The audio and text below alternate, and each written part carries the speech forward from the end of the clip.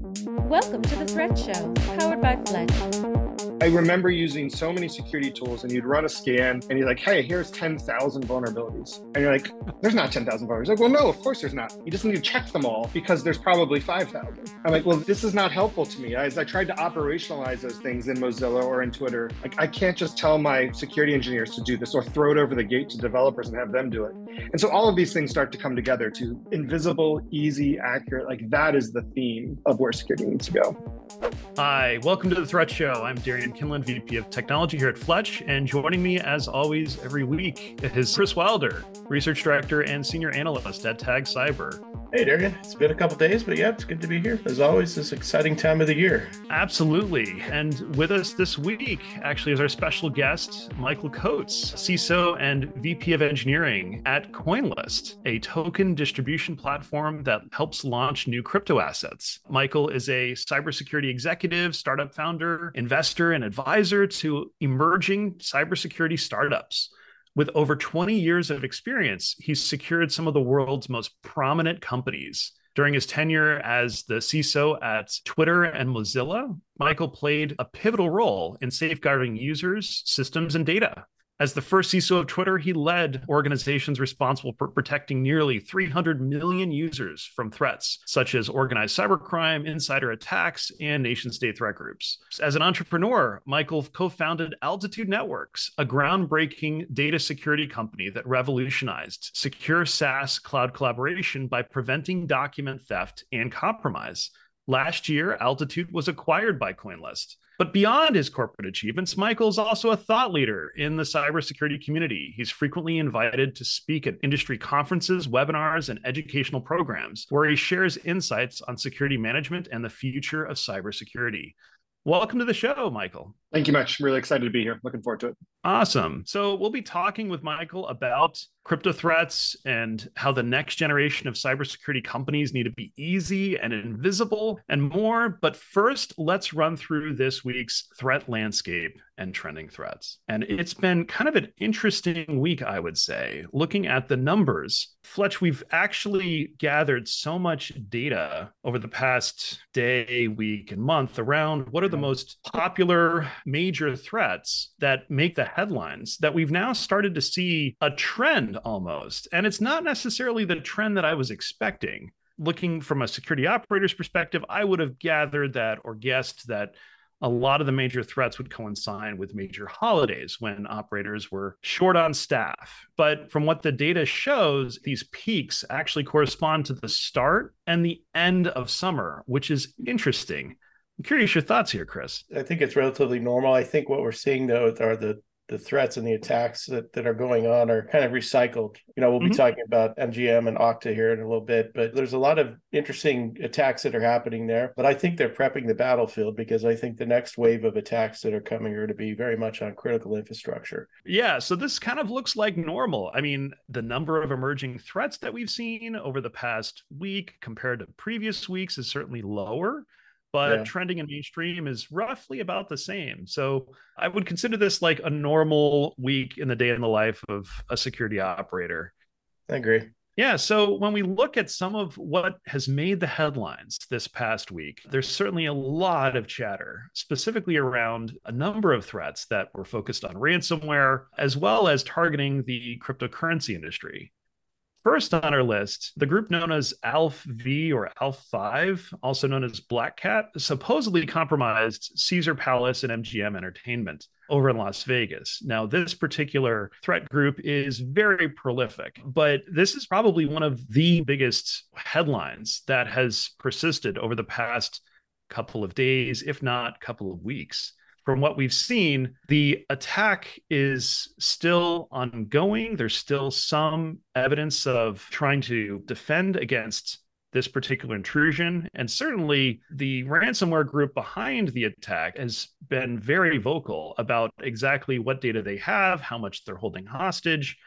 But there's some interesting chatter about, well, how was this coordinated? And there's some unsubstantiated theories about, well, was this coincided with one of the more popular cybersecurity conferences in Vegas this past year? I'm curious your thoughts here, Chris, if there's any credence to be had about correlation or timing between these events.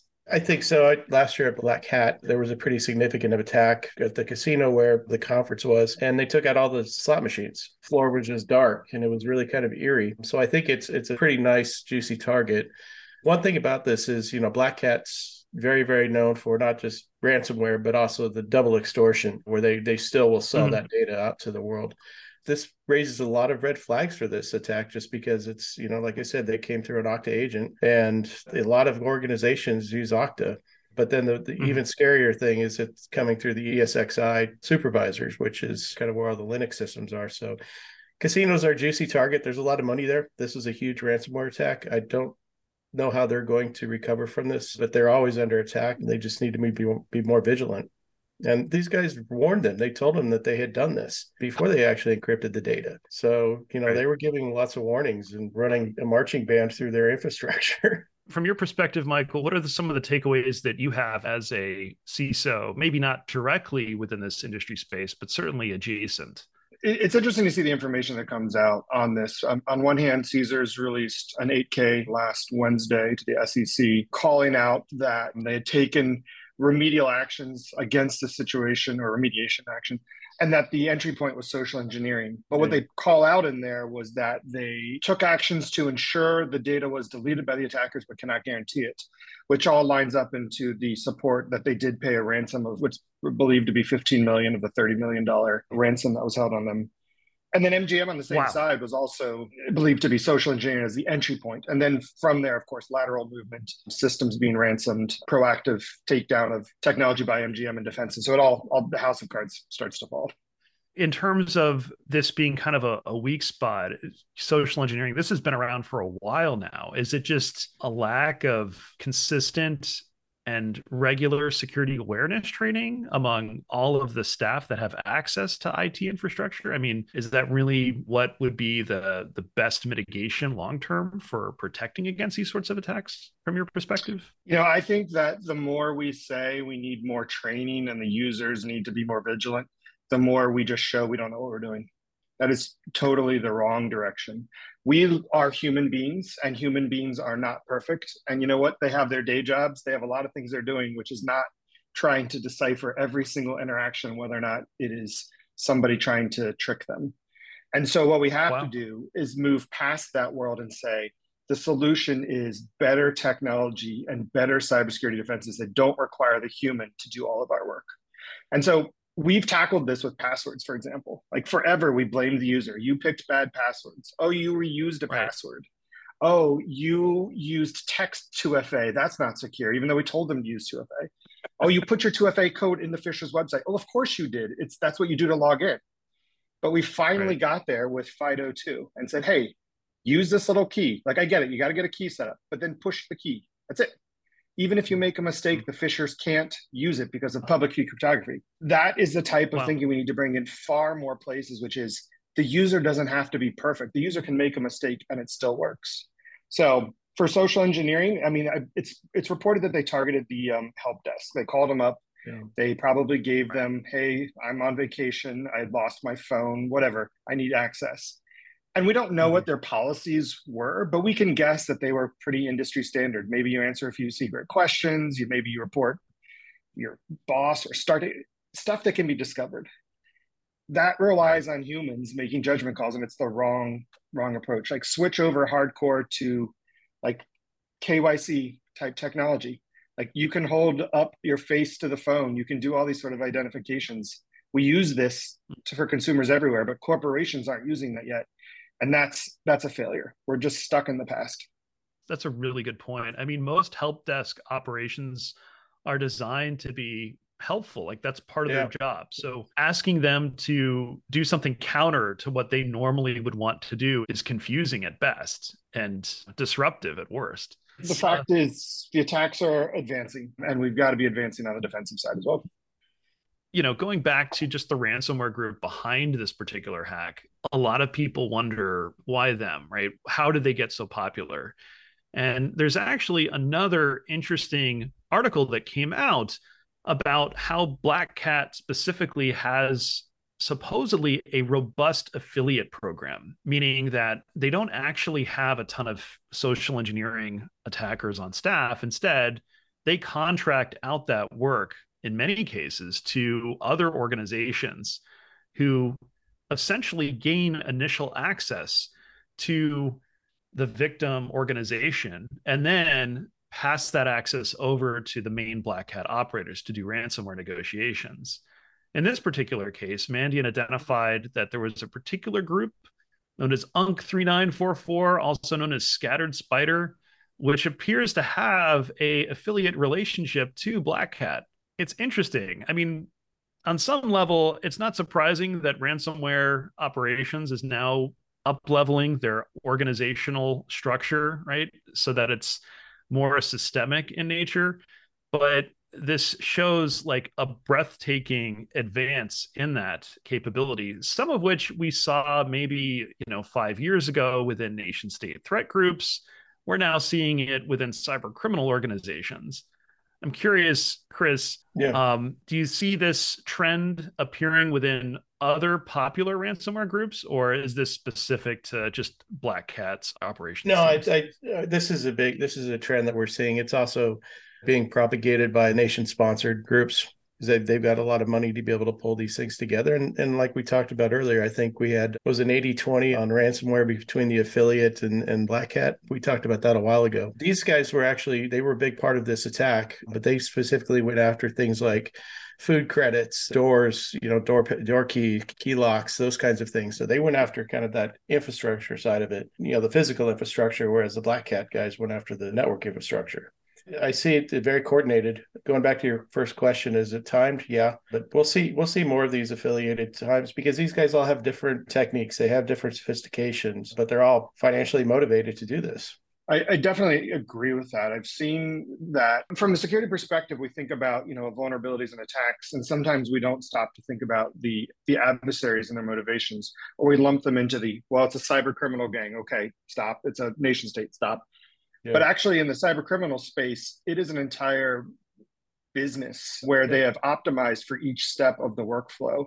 And so to see these ransomware as a service is not unexpected. And what we see here, where they provide one piece of the puzzle and they don't have to be the experts or even the operators because they can sell their services to the next person in the criminal chain. And we saw similar things years ago as password credential theft really took a spike, where the people actually acquiring the credentials would then package them up and resell them on the, quote, dark web to other people.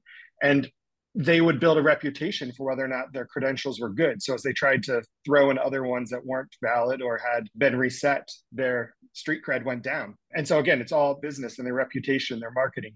And so each step of that supply chain has been optimized by these players. And so again, we see that here with the two different groups, Black Cat and Scattered Spider. Makes sense. These are literally, they look like tech startups. They really are. They have a P&L, they have numbers they have to hit. People get paid. The ransomware help desk is literally a help desk. So right. It's astonishing how sophisticated and how mature they're starting to become. So Michael, you mentioned the advent of FIDO2 credentials as a valid, at least higher barrier to preventing these sorts of tactics from being used in organizations. I'm curious if you see passkeys being kind of pushed and mandated by organizations now is a major defensive measure in response to these successful ransomware breaches. Like, is the advent of more and more ransomware attacks going to push more FIDO2 passkey adoption in organizations and enterprises? Or is it still going to be just a reactionary measure from your perspective?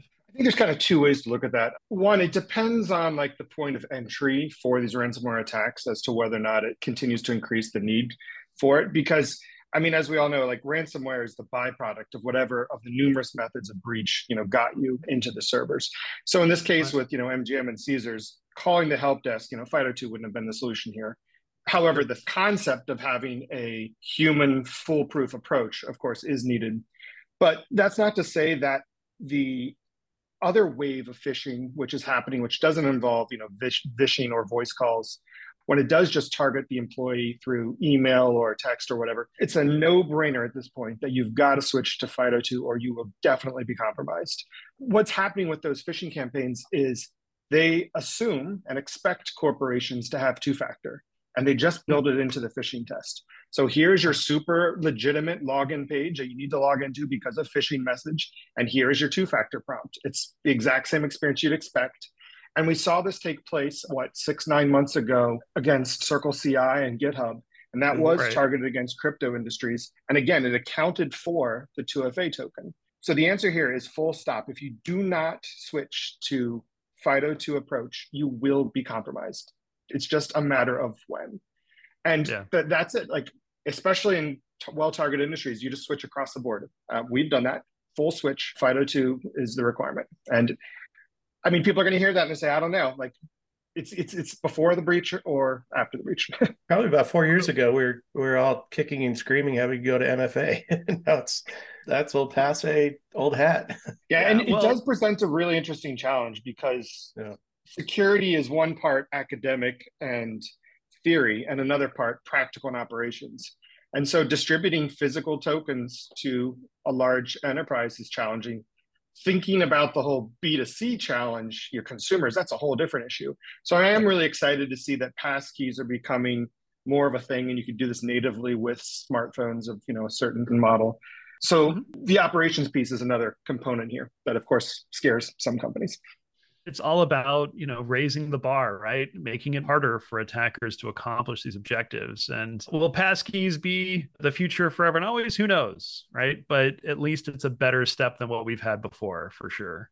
A lot of the passwordless guys and the FIDO2 guys, a lot of, the identity guys, they're just making a killing right now. They're growing so fast, much faster than a lot of the other vendors that we talk to. To Michael's point, you've got to get past just MFA, especially as we start going down zero trust and everything else. But the guys like Hyper are growing like crazy. And it all ties together, because if we think about the criminal enterprise as a business, why move on to more clever attacks if the tried and true keep working? And so phishing keeps on working, and then going after known vulnerabilities that aren't patched because you don't understand your inventory and where you're missing patches and coverage. That's another great method. You don't need to use a 0-day if the 300-day works. I like to say that a lot. Makes sense. Good point. So last on our list was a nation-state threat group actually based in North Korea that is now exploiting a previously known vulnerability as of a week or two ago with a very old but still popular compression tool called WinRAR. And specifically, they're actually going after cryptocurrency companies, delivering infected payloads, getting users to actually open them up, and then the malware actually steals any cryptocurrency wallets that might be exposed on those systems. This seems to be a pretty common tactic for North Korea. By far, one of all of the different nation-state threat groups, they seem to be the furthest advanced when it comes to either using cryptocurrency or going after cryptocurrency victims. I'm curious, Michael, from your perspective, do you see this trend in other potential groups beyond just North Korean, or is it exclusive to just this region? Oh, I don't think it's exclusive at all. The fact that crypto companies are targeted more often is the byproduct that it is much easier to go from compromise to extraction of value. For many years, the cyber criminals would steal user data. And I think people are like, yeah, that's not good. But so what? And of course, it's not good. But from the cyber criminal side, when they steal user data, there's multiple steps to try and monetize that. What are you going to do with a bunch of names and addresses, even though it's not good to have that breach? But when you steal cryptocurrency, that's immediate, value extraction, immediately converted to cash. And so the other challenge is that whereas traditional, TradFi, of course, if you compromise a bank, you could steal that money too. But they have series of controls in terms of how the banking industry is done, where you can, in some cases, recall that funds, or on the other hand, they just move so slow that any sort of change in technology is evaluated to death because they don't need to innovate. Right. Flip all of that on its head and look at an emerging industry where innovation is the reason it exists, and they are going 1,000,000 miles an hour. And that's why the crypto industry is kind of ripe for these challenges. They're figuring new things out. Everything is changing at an incredibly fast pace. And sure, security is stressed amazing amounts, but there's so much surface area and so many things changing. And then, what you see in the crypto companies is not that someone is breaking the blockchain. They're not finding Right. level one style issues. They're finding flaws in just corporate operations, like, oh, you didn't patch some software. Or, oh, we compromised your website, your Web 2. There's no Web 3 here. Your Web 2 website, we compromised it. We just changed the wallet address that was on the website. Or maybe somebody pushed a testing root cert to production by mistake. All of those things are real root causes of breaches that have happened. So yeah, North Korea is well known for targeting crypto companies, and they have pulled in a ton of money if you can, do the tracing, which is concerning based on what North Korea may want to be using those funds for. But it's not limited to just them, not at all. Yeah, Lazarus is incredibly prolific. I think right now they have something in the neighborhood of like 13 active campaigns going on right now, and about 7 of them are all basically focused on cryptocurrency. Michael, I 100% agree with you. And I wouldn't say it's a nascent market, but there's a lot of the security defenses haven't been put out there on how do you protect your wallets. Plus, North Korea, they're the ones that need the money, and they have, it's hard to get money in and out of there. It's like Iran. So this is a better way to do it, and it gets people paid. Right. It's interesting. I mean, for organizations that actually use cryptocurrency for legitimate business operations, from your perspective, Michael, are there practical things that they should think about to ensure that at least it's harder for an attacker to actually steal those funds? Are there specific controls or safeguards that come to your mind for anyone who's trying to transact safely in this platform?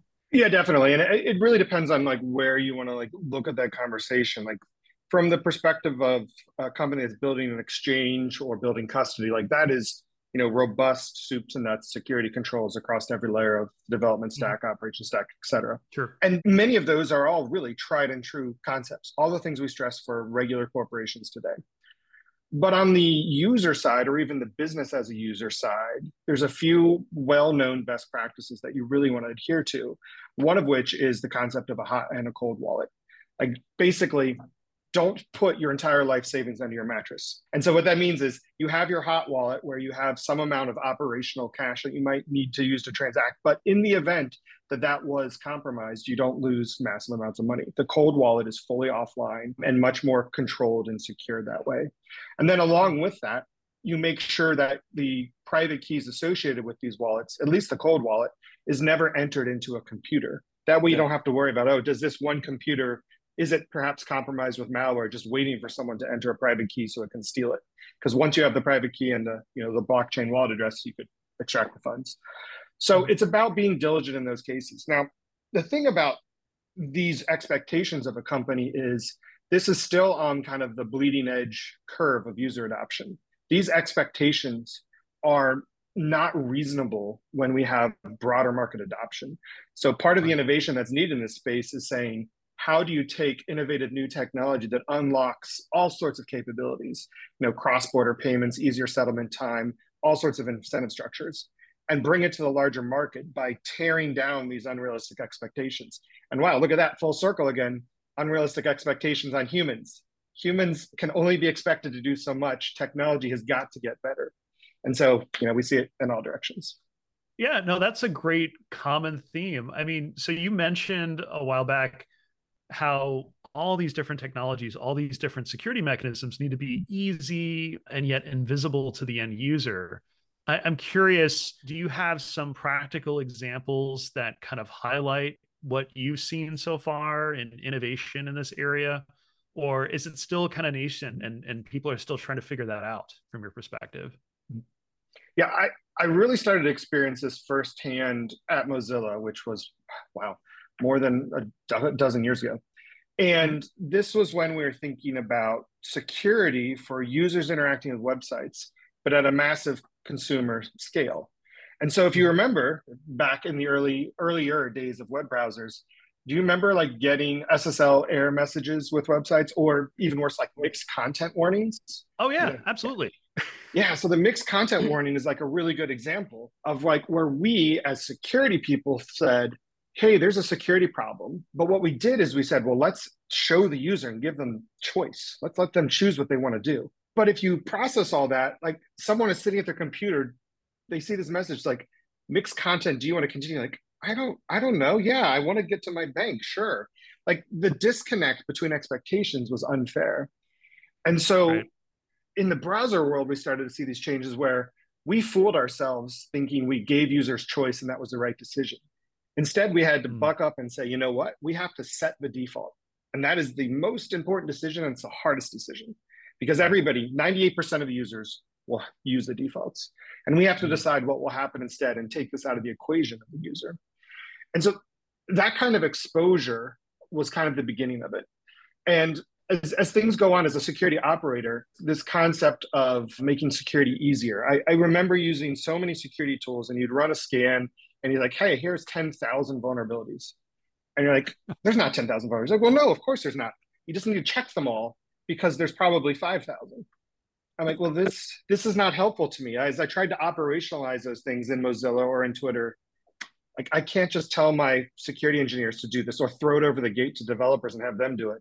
It just doesn't make any sense. And so very quickly, the need was, I don't need you to find all 5,000 of the known vulnerabilities. If you tell me there's 10,000, like that is an operational breakdown. But if you can tell me that there are 4,000 and you get that right, that's great. I can streamline that in the business. And then I can figure out what incremental tools I want to do for the next 1,000 I need to find. And so all of these things start to come together to invisible, easy, accurate. Like that is the theme of where security needs to go. It is a monumentally hard problem, especially for organizations that are serving millions of customers, honestly. And I think the theory and the philosophy behind the browser lock icon has evolved so much because people didn't understand what that meant and the assumptions that went into that alone. To your point, making things easy, but yet secure by default, that's a hard problem. It sounds great in principle, but when you try to apply it in practice, there's all these weird corner cases and in some cases, dark patterns that emerge. One interesting article that I read recently was how a small tech startup called Retool actually got compromised because Google introduced a dark pattern into how they were trying to make it easier for users to auth in through, I think, Google Workspace and Okta. Yeah. So they would escrow the MFA token for you so that now instead of 2-factor, it goes back to 1-factor. They had good intentions, right? They tried to make it easy. Google tried to make it easy, but in doing so, they actually lowered the barrier of security. So it's not an easy problem. And even the big companies don't necessarily get it right all the time.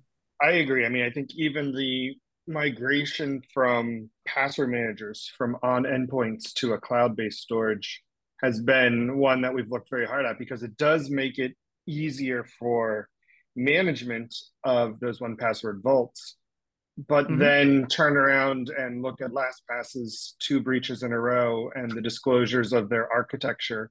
It was shocking. And you're right that it's a very fine line that we have to thread here of making it easier while not making a mistake. And that is almost okay because if somebody has to get it right and can't ever make a mistake, like let's put that in a very tight spot of security experts that will work really hard. And they may make some mistakes, but hopefully very few. But that challenge we should put on them versus all users. Yeah. I think companies too also need to really kind of take into account, you said this earlier, Michael, about making sure you have enough technology in place. But I think you have to have redundant technologies in there as well, to just as a fail safe. Like you mentioned earlier, browsers are the windows into the enterprise. Those are big targets. And so what do you have behind that browser to protect the user and protect the organization? And a lot of companies just say, well, I bought Okta, I'm good. Or I bought this, I'm good. 9 times out of 10, that's not the case. It's very scary how a number of organizations are, I don't know if complacent is the word, maybe misguided, misinformed, but you're right. Like if you just have Okta, that Okta would be great. Like you have perhaps, a good uniform login approach. That's great. But like if you don't patch your browser-based vulnerabilities, you're just going to any old website and you get compromised. Then you have a compromised endpoint. I mean, things like browser isolation has really not gotten enough innovation. Like there's a few companies out there that I think in the news are being eyed for acquisition. So maybe that will bring them to the mainstream. But like browser isolation needs to be seamless. Like the concept that we berate users for clicking a link, which again, I think is actually wrong. Like you should be able to click on links. But then we're just like, oh yeah, and by the way, just here's a PDF resume from anyone and everyone. Like there should be technology controls to do nice isolation there, to easily control the browser, virtualized browser, to do better browser patching. These are just easy ways into companies that are not getting enough attention. I 100% agree with you. 100%. Guys like Talon and Island are doing some really interesting things. And then Garrison, which is kind of more on the Five Eyes intelligence community work. But one of the challenges that these companies have is I can go get a browser for free from Google or Microsoft or whomever. Why would I pay for this? And these companies have kind of struggled to build their use cases early on. Once you start getting into TPRM and the companies are doing a lot of M&A work, things like that. So there's a lot of partners that are touching technology. They all go through the browser. And so their use cases are finally getting stronger. One of them is probably likely going to get bought, which I think is great because that will elevate it. But I think, that just goes back to, I couldn't agree with you more, Michael. If companies aren't putting the money there to purchase those solutions, we know they're purchasing all sorts of things under the sun. Like in terms of like the most likely threat vectors, like you've got authentication and phishing, and you've got browser vulnerabilities to known issues, like browser-based ones and OS-based ones. Those are like tried and true. And so it points back to like, all right, where are we failing to impart this knowledge on companies? And is that because we don't have root cause required reporting on breaches? Like that would help. If we had an actual database of like, here are the real numbers of what caused breaches across corporations. I don't know how feasible it is to get that, but that kind of data, that could help. If we had cyber insurance policies actually be a bit prescriptive, instead of, I don't know if you guys have gone through them recently, you sit in a room for 30 minutes, they ask a few questions, they say, you look like a good dude, and they write you an insurance policy. Like I think there's a lot of opportunity here to have somebody disrupt it with actual validation, or a little bit more prescriptive might be dangerous, but a little bit more detailed than that. I think they had to go that way because the last time I went through the process buying cybersecurity insurance, our CSO about quit because they kept coming back and asking the same questions just a different way, 50, 60 questions. And arguably we were doing physical security as well. And we had facilities in Iraq and things like that. We had goons with guns, but it was a nightmare to go through. And I think these companies, because they're seeing such phenomenal growth right now, the cybersecurity insurance companies, guys like Marsh and Acrisure, those guys, they had to become more prescriptive. And I think now they're playing the numbers game as opposed to doing the actual work of being an underwriter. Agreed. It's funny. I'm curious if the cybersecurity insurance industry is actually growing or shrinking compared to other insurance industries out there. For example, you can't even get most houses in the state of Florida covered by homeowners insurance because of the hurricanes and climate change, right? So is there a parallel to climate change in the cybersecurity realm? Is it just the increasing attacks of ransomware that suddenly is convincing more and more insurers to pull out potentially? Or is that not necessarily a thing from your perspective, Michael? Well, of anyone, insurers at least play the numbers game. And whether or not they're playing it with the same way we want them to, but they're looking at their P&L. And so they have some decisions to make, which is to restrict the scope of coverage and invalidate the claims or find technicalities, which would then cause potentially the buyers to question if they should have anything, but really the buyers are cornered. They've got to have cyber insurance to check the box. Or on the other hand, the cyber insurers recognize they're going to make these payouts in some regards, but lower the bar for who they take. And so then they just take on massive more business and they're okay to do the payouts. But what I think they're starting to do, if they're smart, which they are, is to have better coverage rate adjustments. So have the ability to push that rate up or down based on ideally a more intelligent analysis of the company.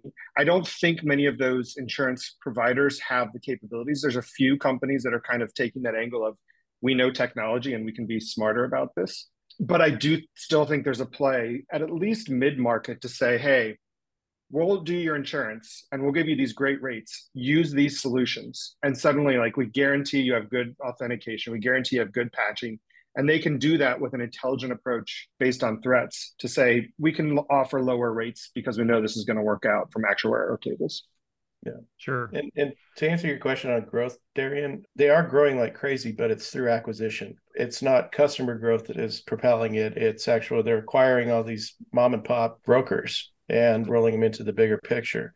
I mean, they're doing really, really good revenue, but the growth is actually through them going off and finding all these small companies to go acquire that may or may not even know how to spell cybersecurity, but they have a license in a city and they can do all the, so a lot of nuances.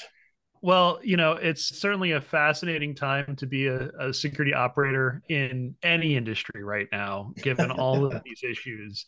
and we'll see how the landscape evolves. Gentlemen, it's been a pleasure talking with you today, and I certainly learned a lot. Thank you both very much for your time. To our audience, if you have other questions about what we covered, or you want us to cover more topics like this or other topics that you have, please DM us at The Threat Show. Thank you very much both for your time. Awesome. Thanks, Michael. Thanks, Darian. Thank you. Thank you for tuning into The Threat Show, powered by Fletch. We'd love to stay connected. You can subscribe to us on YouTube or keep the conversation going on Twitter at The Threat Show. Please consider leaving us a review on Apple Podcasts to help spread the good word. Want to know if you're exposed to any of the major threats featured on today's show? Join the Fletch waitlist and you'll be living ahead of threats like these in no time. Stay tuned to stay ahead of threats.